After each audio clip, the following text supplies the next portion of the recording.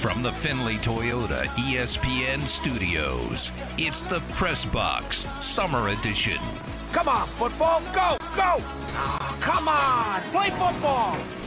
Tyler Bischoff. Wow, you work here? Best seat in the house. Yeah, you do! I've been laughing for too long. And Adam Candy. Doesn't this seem like cheating? She's rich. She's cheating at life. On ESPN Las Vegas. No Ed Graney today. Adam Candy filling in. Instead, I'm pretty sure the Raiders are screwing over UNLV football. Marcus Arroyo is saying some ridiculous things. Football season's basically here, guys. We got a football game this weekend for UNLV that actually counts. I think we've officially made it through the summer and the off season.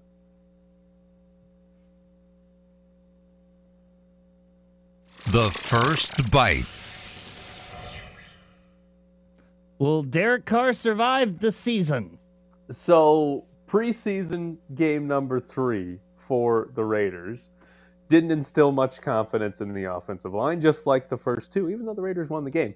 First drive of the game, Jarrett Stidham was sacked in that one. He had his arm hit in the pocket, and the Raiders started, potentially 4 of their 5 starting offensive linemen, with Colton Miller sitting out as the left tackle. You still had Dylan Parham, Andre James, Lester Cotton, Alex Leatherwood across that offensive line. Miami, meanwhile, was using their starters. Alex Leatherwood got beaten on the deflected pass. Alex Leatherwood gave up a sack in the second quarter against Miami's backups as well. Lester Cotton was beaten on a sack. That one Stidham lost his helmet on.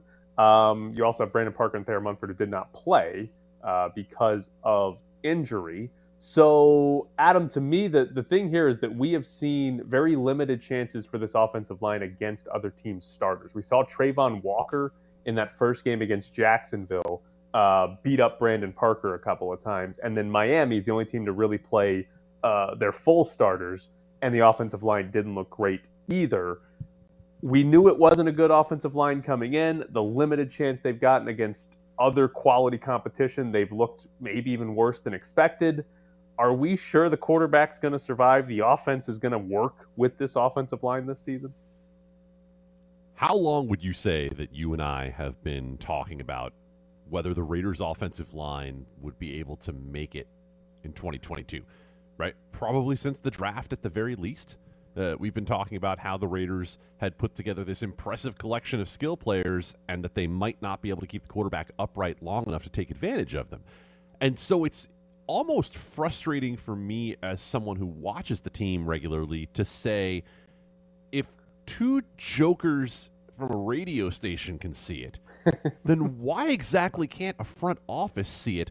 Or was it just cross your fingers, close your eyes, and pray?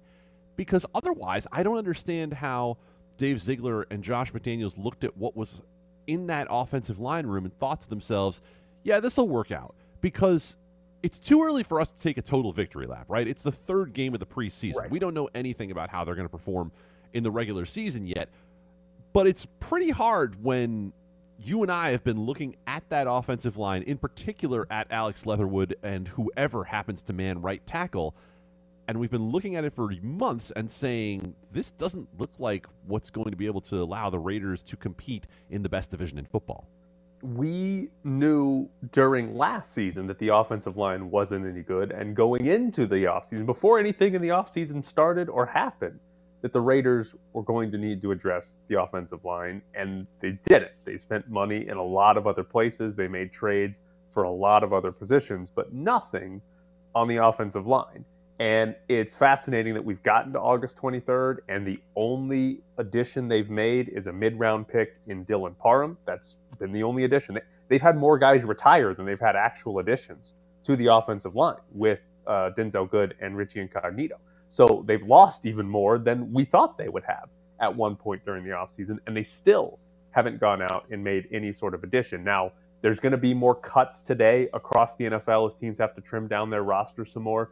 Maybe there's an offensive lineman that the Raiders like that they go out and get. There was a report yesterday that the Patriots are listening or engaged in trade offers for their right tackle, Isaiah Wynn, who is going into the last year of his rookie contract, but has a $10 million salary due to him this season. So there might be a trade option there or somewhere else. Again, the regular season is not actually here yet, despite us being towards the end of the preseason. But it is, I mean, you look at this offseason, going into it, the number one need, the number one thing that the Raiders needed to solve from a personnel standpoint was the offensive line, and they kind of ignored that while fixing everything else. I guess secondary, they didn't do much there either, but that was pretty much it. Was like, hey, we're just going to completely ignore the primary position that everybody else identified as the number one problem with the team. Well, let's go back if you're a Raiders fan right now, and you're thinking to yourself, yeah, well, doesn't mean you have to have a great offensive line in order to win. So let's go back through the past few Super Bowl champions and see, did they have great offensive lines? 3 of the last 5 Super Bowl champions had PFF top 10 graded pass blocking. They've all had at least to upper half graded pass blocking.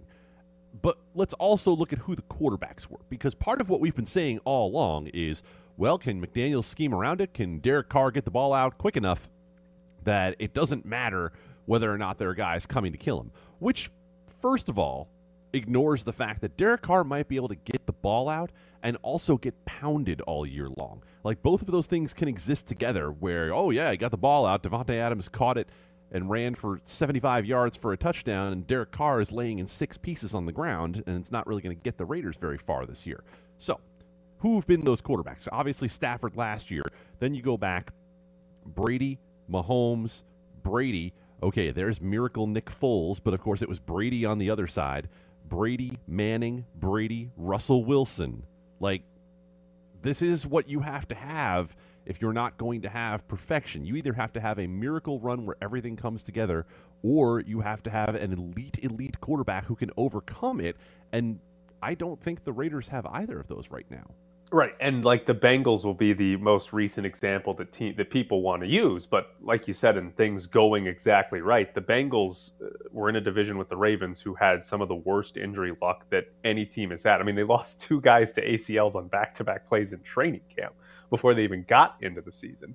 And beyond all that, the Bengals squeaked by in all of their postseason games. I mean, they barely beat that Raiders team without an offensive line last season. That's not really a sustainable run to success. It's still a good team, and the Raiders would absolutely take just the Bengals regular season from last year. But it's not really, to me, that's not a great example of, hey, oh, the Raiders can just do that because the Bengals did it last year. That's a very small percentage outcomes of the Raiders season looks like that, if that's what the offensive line looks like. They were a wild card team. They were a wild card team that got the absolute best of variance all the way along the way in the playoffs, too. Like, if you want to talk about the playoffs and how far they went, look at the outcomes that they got to get where they got there. It's very, very low probability. And, by the way, right now, Raiders fans, be honest with yourself. If I offered you Derek Carr or Joe Burrow, even just for this upcoming season, who are you taking? Be honest with yourself. Are you trying to start Josh Dubow arguments on Twitter again? Josh Dubow starts and settles his own Twitter arguments, especially when it comes to veteran running backs. That's right. So you mentioned the idea of sort of quarterbacking or scheming around the offensive line. And that's the part that I'm most interested in. Because here's the thing. That first drive for the Raiders in their most recent preseason game, the offensive line looked terrible. They still scored a touchdown, right? They still went down the field and scored. Jarrett Stidham made a couple of good throws. They were mostly short and in between the hashes. There was very little outside the hashes, outside the numbers, and very little down the field in that first drive. The other key is that they were 2 for 3 on third downs and 1 for 1 on fourth downs. Basically, they had 3 chances to extend the drive, and they converted on all 3 of those. And that, to me, is the fascinating part about this, because I kind of believe to an extent that Josh McDaniels is fully aware of what his offensive line is and is fully game planned to try to coach and scheme around it. But beyond the quarterback play, which I agree with you, I don't think the Raiders have the quarterback that's going to be good enough to actually play around that for the entirety of a season. You're probably going to need some third down luck, a really high third down conversion rate, or an aggressive, hey, we're going to go for it a lot on fourth down and convert a lot of those fourth downs, because you're probably going to find yourself in more third downs that need converted than most teams because of that offensive line. And so what it's most likely, I think what it's going to lead to is we are going to have drives and games where Derek Carr and the coaching staff look like they're doing it. They look like they're coaching and playing around the offensive line, and it's going to look like, oh, they can do this. Like, they can actually do this.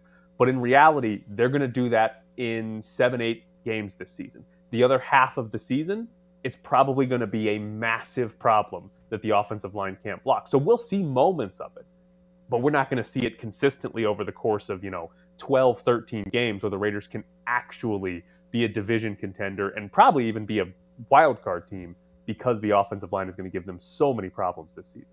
And it's a matter of, with what you just said, Tyler, it doesn't take more than one breakdown on the offensive line to change the season, and there are going to be many opportunities in the AFC West for that to happen when you look at the pass rushes that they're going to go against.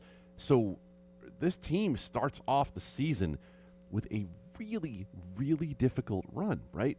Chargers, Cardinals, Titans, Broncos, Kansas City to start the year until they get something of a softening in the middle of the year. And then it's going to get really nasty again at the end of the year. And they're going to start off facing Khalil Mack and Joey Bosa. So it might not last more than one game the way the Raiders are set up on the schedule. Also, if you look at from last year to this year, according to Sharp Football Analysis, the Raiders are going to face the 7th biggest jump in past defenses that they face all year long than of any team in football. So basically, they are going to see tougher opponents all year long on the defensive side than they saw last year. Do you believe at all they should trade for Isaiah Wynn, the Patriots' right tackle, going into the last year of his rookie deal that they've apparently been listening to? Why wouldn't you if you're the Raiders? Because of the fact that you're already all in for this season. The Raiders, again, and we're going to get into the Kenyon Drake news in a little bit here, but if the situation is for the Raiders what it appears to be, where they're going to be cutting Kenyon Drake and adding to what is going to be the second most dead money on the cap of any team next year, then you have to look at the Raiders right now and say, figure it out and do what you have to do, because they still have essentially, $22 million of cap space sitting around? They have plenty of room for this year. So we'll probably get more into Isaiah Wynn's possibility, plus Kenyon Drake and the Raiders' options there. But coming up next, Marcus Arroyo. Oh, he thinks it's not a good idea to name his starting quarterback. Yet, we're going to go to practice, and once we get Saturday at noon kickoff, you'll have a guy out there in the game. But both those guys done a great job in camp. They'll continue to share reps this week for the majority of what we do. I know everyone wants those answers all the time at every level. Who's going to be the guy? Who's going to be the guy? I think it's all clickbait, but you got some game planning stuff in there and all the other stuff that comes with that. The dynamic of one of the guys versus the other guys, a lot of times wherever you're at, sometimes plays into it. But both those guys have done a great job, and Cam is no slouch right behind him. He's another guy that we're excited that's right there ready to go. So both those guys will play a significant part in the one's reps this week. You're listening to the Press Box Summer Edition, featuring Adam Candy. That was Marcus Arroyo. UNLV plays their season opener on Saturday against Idaho State. And according to the weekly depth chart, Doug Brumfield and Harrison Bailey are listed as co-starters with an or between their names. I would say of note, Doug Brumfield is listed first on that depth chart. And in the past 2 years, the guy listed first when there's an or is usually the one that is the actual starter. But Marcus Arroyo did not actually name a starter. He's refusing to name a starter and went so far as to call naming the starting quarterback clickbait in that comment you just heard. Adam, do you think that Marcus Arroyo believes he's gaining a real advantage by not naming his starting quarterback? Yeah, I really do believe Marcus Arroyo thinks he's gaining an advantage. I also think Marcus Arroyo is under the impression that he was nominated as a Supreme Court justice and is going to have this job for life. The way he approaches this is as though I am a football coach with a football program, and I am so tunnel visioned as to beating Idaho State that none of it matters to anyone else, because we get to the point where he calls it clickbait. And look, first of all, we have a long history of Marcus Arroyo maybe not choosing the exact word he was looking for in the moment, right? Do we have to go back to the whole moral victories comment from last year, which apparently we do, because it's been 2 years and he has 2 actual victories. So right now you have fans who care about this, right?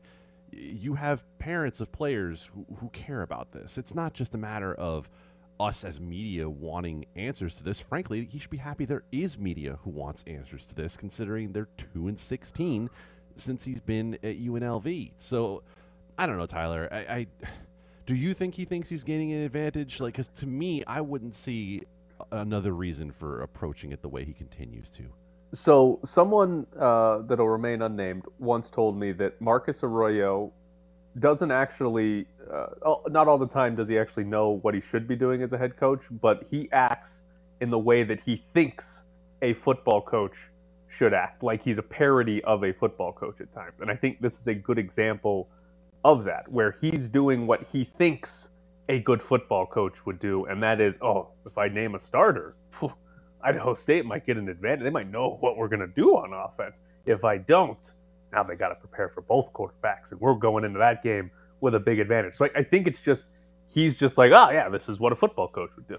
It has nothing to do with what he thinks is actually good for his team. It's just, this is what football coaches do. Because the funniest part to me about him saying it's clickbait and him not naming a starting quarterback, if you look through UNLV's depth chart, he named a starter at every other position. There is no other position where there are co-starters. The positions where multiple guys will play over the course of a game, right? You're going to play more than your 3 starting wide receivers. You're going to play more than your 4 starting defensive linemen or your secondary. Like, all these positions, the backups are actually going to play. But he went out of his way. He named a starter at every single position on the depth chart, except quarterback, except the one where if things go well, you're only going to play one guy, not just in this game, but the entirety of the season. And that, to me, is the funny part. He's clearly doing it on purpose with the quarterback position, because the only other alternative is that we're like 4 days away from the season starting, and he hasn't figured out who his best quarterback is.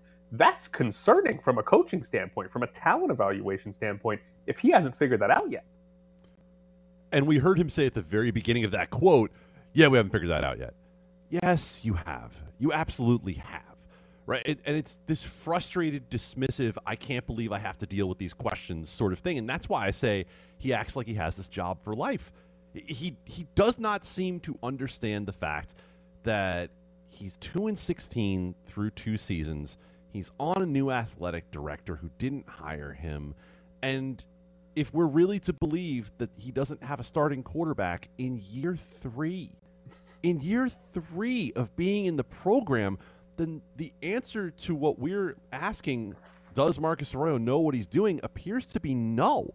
And that's not something that I think reflects well on him and reflects well on UNLV, because the truth of the matter is, if you're going into this season saying, well, maybe it's this quarterback, maybe it's that quarterback, that means you don't have a quarterback, right? If you truly don't know, then you don't have a quarterback. Because if you have 2, you have none.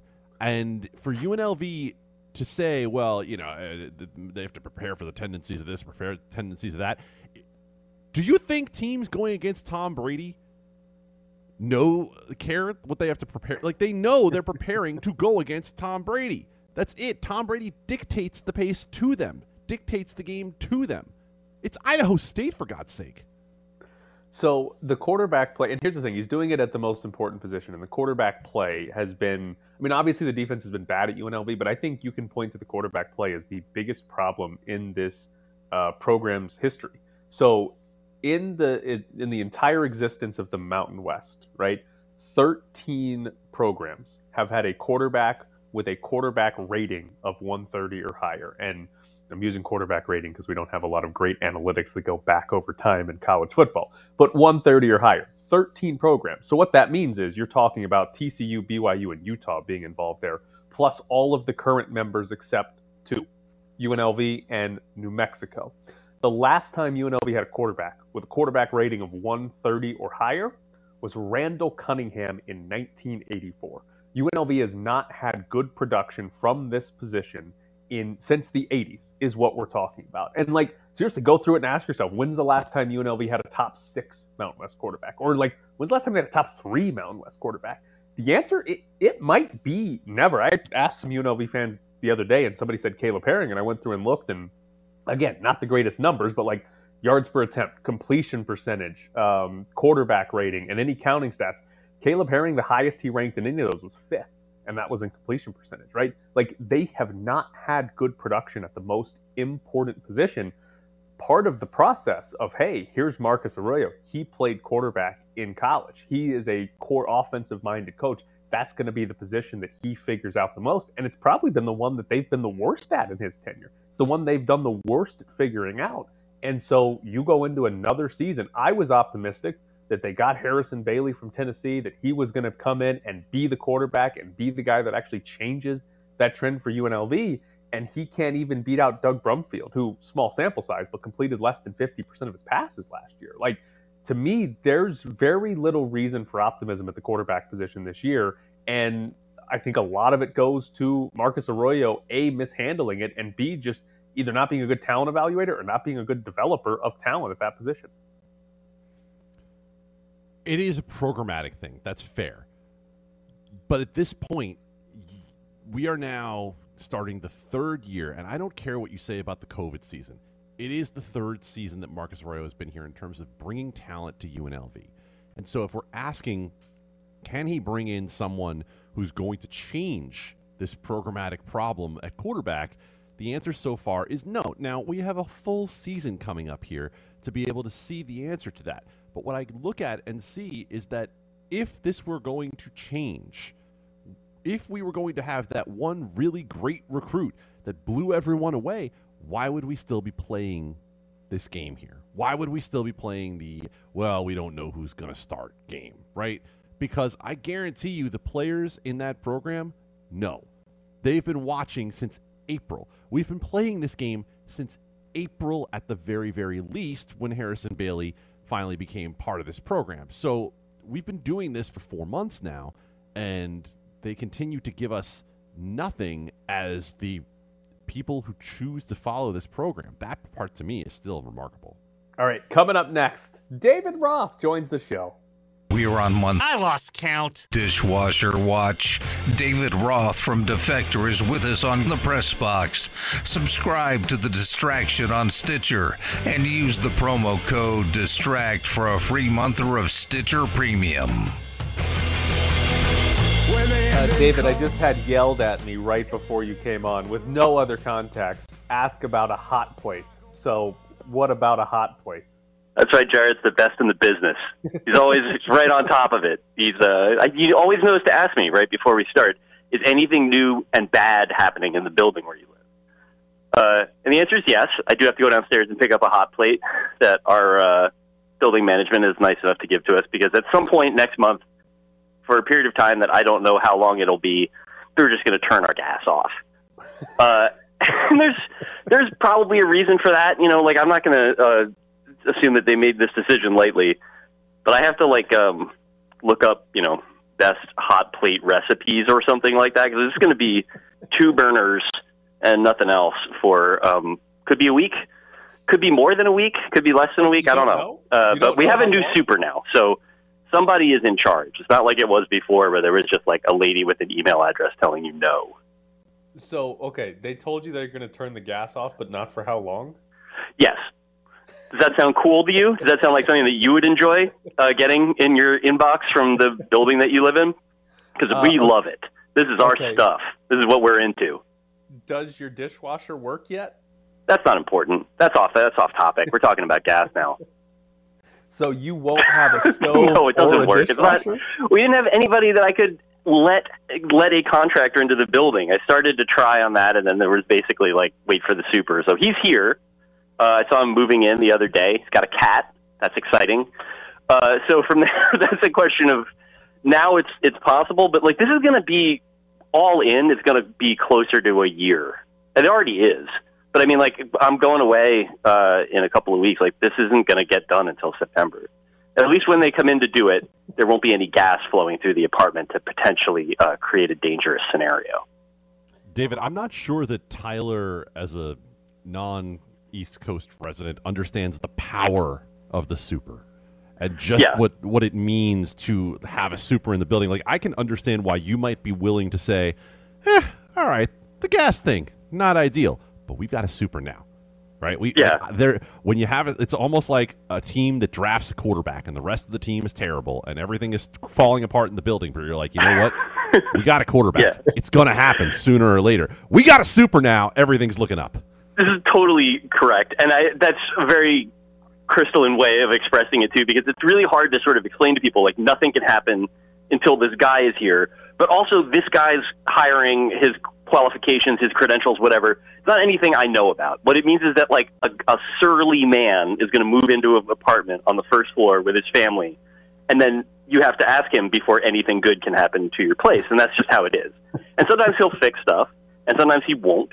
But that's, like, basically, it's the idea of not having had one for as long as we've had one. It's not the same thing as, like, Nick Mullins is our quarterback. It's the sort of thing where it's like without an actual super there, you're not even in the Nathan Peterman zone. Like, it is just, you're punting every day, every down you're punting.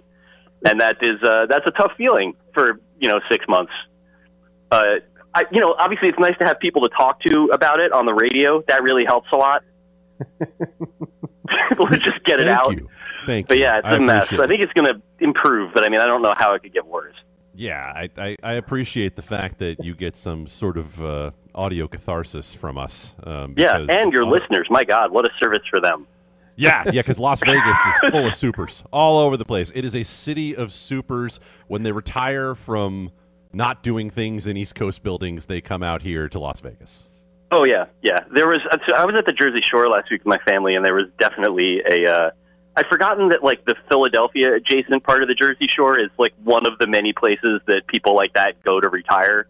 So it's like I kept expecting to see, like, Mr. Batista, who was the super 3 supers ago. Like, everywhere that I went in, like, Wildwood, I was like, he's definitely here. He's eating clam strips somewhere. He's going to be salty to me about something, and it's going to feel like 2008 all over again. Okay, here's a baseball question for you. How is Albert Pujols good again? I think it's just they're using him to only face lefties, it looks like. And I think that that's for the best. Like, if you can... this is the part where I believe him when he says he's going to retire at the end of the season, whether he gets to 700 or not. Just because I don't think there's any... He's made enough money. He's played enough baseball. But this is, like, a really good example of how, like, a little bit of platooning can go a long way for a guy that has, like, declined, even as he has. Like, he should not be facing same-side pitching, period.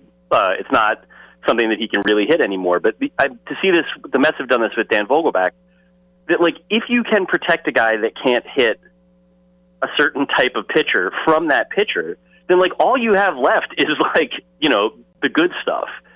And with Pujols, it's like, I was shocked. The one that he hit last night, he hit one to dead center, and it's against the Cubs, but it still counts.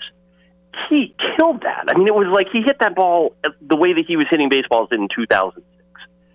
And, I didn't see him with the Angels. Nobody really did. Like, you just sort of go there and you're in the phantom zone until your contract is up.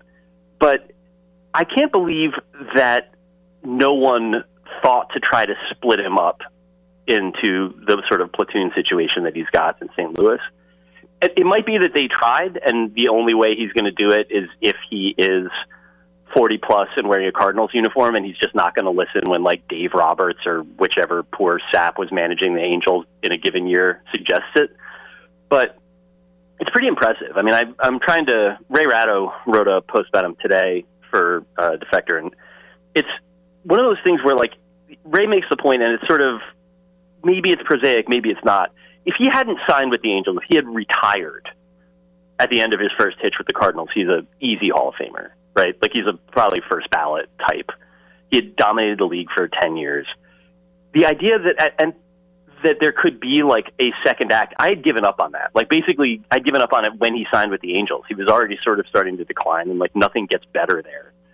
But if he does it like this, I mean, like, if he decided that he wanted to, he could have some sort of like supercharged version of the Jason Giambi endgame where you like let your hair go gray and hang around making $1 million for 5 more years. And like that, you know, if that's what he wants, if, you know, he hasn't said it yet, but like, I think he'd be great. If the universal DH had been around for Giambi, he might still be playing. Right. I mean, I feel like he was also great because he, even when the bat slowed down, that he somehow hung around long enough that the guy that was like the peak, like dirt bag of his era, like all of his aesthetics, like he was like an Attitude Era wrestler, you know, like he's always wet, you know, and he's like just kind of like looking like he just crashed a Lamborghini, just like kind of a dirt baggy guy. But he hung around long enough that he was like the veteran eminence, like hanging around the clubhouse, like bucking the young guys up and being like, head up, you know, like junior. And they were like, thanks, Mr. Giambi. Like, if I don't know that Pujols is going to have that type of vibe to him, but like, yeah, I mean, you think about what, how many years of Matt Stairs they took from us. It really breaks your heart. Matt Stairs, the pinch hitter that all other pinch hitters had a poster of in their room when they were children. It's really amazing how long he was able to do that. According to Jeff Passan, by the way, since the All-Star break, Albert Pujols is the major league leader in OPS. His OPS since the break is 1.462. Second is Aaron Judge at 1.257, and then Paul Goldschmidt. Like, this is not just us watching a week of SportsCenter highlights and going, good for the old man. Like, he's really doing something. Yeah, I have no idea how to process that, to be honest. Like, I saw the bit that I saw right before he came on. I guess this is the highest 10-game stretch, like OPS-wise, of his entire career. Like, a career that, like, again, spans back many years, includes MVP seasons. The idea that he's just sort of, I mean, it seems like he's sort of keeping that team afloat to a certain extent. Like, Arenado's having a great season, and Goldschmidt has had a very good season, but it is, like, there's a lot of just kind of chaff on that roster, and yet, like, yeah, if 40-whatever-year-old Albert Pujols is going to, like, get you to the top of your division, like, it says something about the division, but it is also, like, it says something about Albert Pujols for sure. Here's a New York question for you, a sports question, not about whoever the hell a superintendent is. How convinced are you that the Mets are better than the Braves?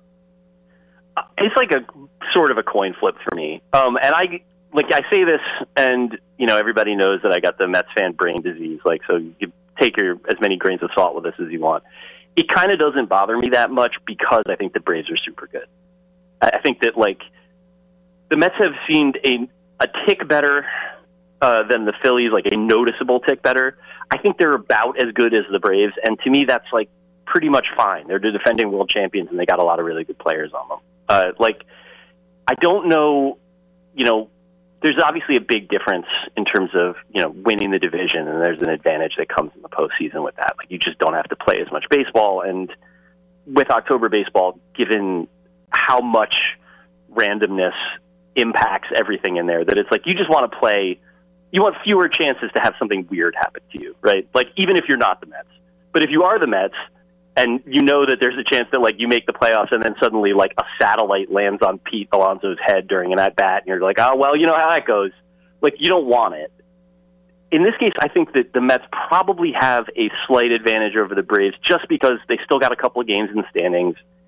And I think that, like, again, I'm going to knock wood on this, as DeGrom becomes more usable as a regular starter, like as he, you know, does not need to do the 5 and dive thing, that, like,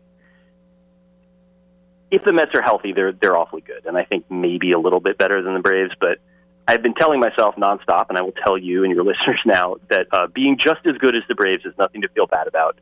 And, you know, whatever happens will happen.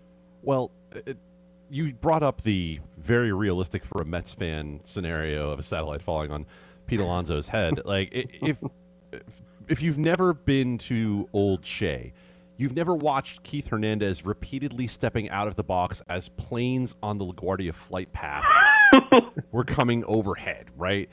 If none of those planes ever fell and hit Shea Stadium when they were really good, I think you're safe from the satellite. Yes, I mean, you'd think that, but to me it just feels like we're overdue. But I do think that there's definitely a point to that. Like, certainly going to games at Shea Stadium, like, you kind of always expected something bad to happen. The stadium wasn't going to, like, fall down, but it had the vibe of like a lower tier subway station was kind of the energy that stadium brought at every level. Like there's a lot of chicken wire involved. There's a lot of, so like, yeah, if you survived all of that, and I'd say that surviving it is about the most that any Mets fan can hope for. Yeah, I'm not ruling anything out. I mean, I know that they're good, and I know that, people who are more objective than me have also noticed that they're good. I just, you can't rule out the satellite. Well, he is David Roth from Defector. David, good luck with your hot plate, I guess. Appreciate it. I'll let you know what the really good flavors of cup of noodles are. I hope we're able to talk to you in the future. I'm just assuming something else will go wrong at your building, and we won't be able to talk to you at some point.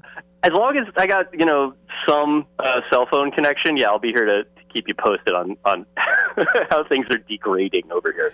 But thanks, All right. I appreciate you. Have a good one. Thanks, David. David Roth from Defector there. Adam, I'm just envisioning Superintendent basically a more personal HOA type situation. No, it's better than that. Because the HOA cannot be fought, cannot be defeated. The super, in our old building, it was Mario. The super can be bribed. The super can be bribed? Can be bought.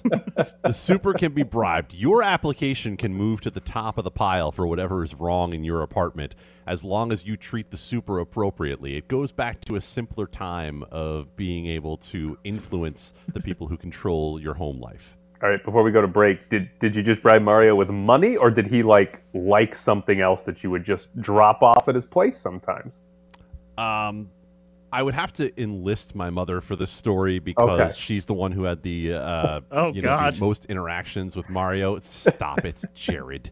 For God's sake. No, there was an envelope of cash involved at one point, I believe, in first getting the apartment in Hartsdale, New York, with Mario, the super. And by the way, if you want to make yourself sound like the outsider, keep saying superintendent. Superintendent. That's what we'll keep saying. All right, we're going to take a break. When we come back, we'll jump into Kevin Durant trying to get out of his apartment in Super in New York. Is Kyrie Irving a superstar? Yes, Kyrie is. So, okay.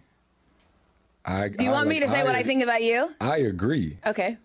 Is Damian Lillard a superstar? I think that Damian has all of the superstar qualities, but it's hard to put him in this moment because of he just like needs a little more. But obviously, like he has that in him. He's a little more. I mean, he's gotta win. He's gotta get there. Like that. To me, that's some of it. So like I think championships matter. Back to the Press Box Summer Edition, featuring Adam Candy. Forgot the featuring Adam Candy was coming up because he's in. Ed Graney will talk to us at 9:15 from the Raiders joint practice with the Patriots. Forget about Kevin Durant. We'll get to him later. I need your help on telling me if this is a big deal or not. You might have heard it there in the sports update from Doug. UNLV is not going to play their game on Saturday on their own turf. So if you're unfamiliar, Allegiant Stadium, the Raiders have a grass field that they play on. It slides outside to get some sunlight, and underneath it is a turf field with all the UNLV markings that UNLV plays on. The Raiders have a preseason game Friday. UNLV plays an early game Saturday, and I'm guessing they're saying they're not going to have enough time to change over. So UNLV is just going to play on the grass. Steve Cofield reported that it's going to still say Raiders in the end zone. They're not going to get that changed. Cofield also posted a clip from Marcus Arroyo talking about how UNLV has not been able to practice on the grass. I guess the Raiders didn't let them come in and practice on the grass before this game. Don't know how big of a deal that is, but here's what I am curious about, because I went and looked up what exactly does UNLV's contract with the Raiders say? And in the paragraph about the field, it says, for all UNLV team home games, licensor, that's the Raiders, shall provide licensee, that's UNLV, with an artificial turf at the Raiders' sole cost and expense. So are the Raiders violating their own contract with UNLV by saying they can't get the turf ready to go for UNLV's home game? No, I think you're misreading a little bit of what's in there. The idea behind that particular passage in the agreement between the Raiders and UNLV is that the Raiders are buying them a field, right? They're buying them a field.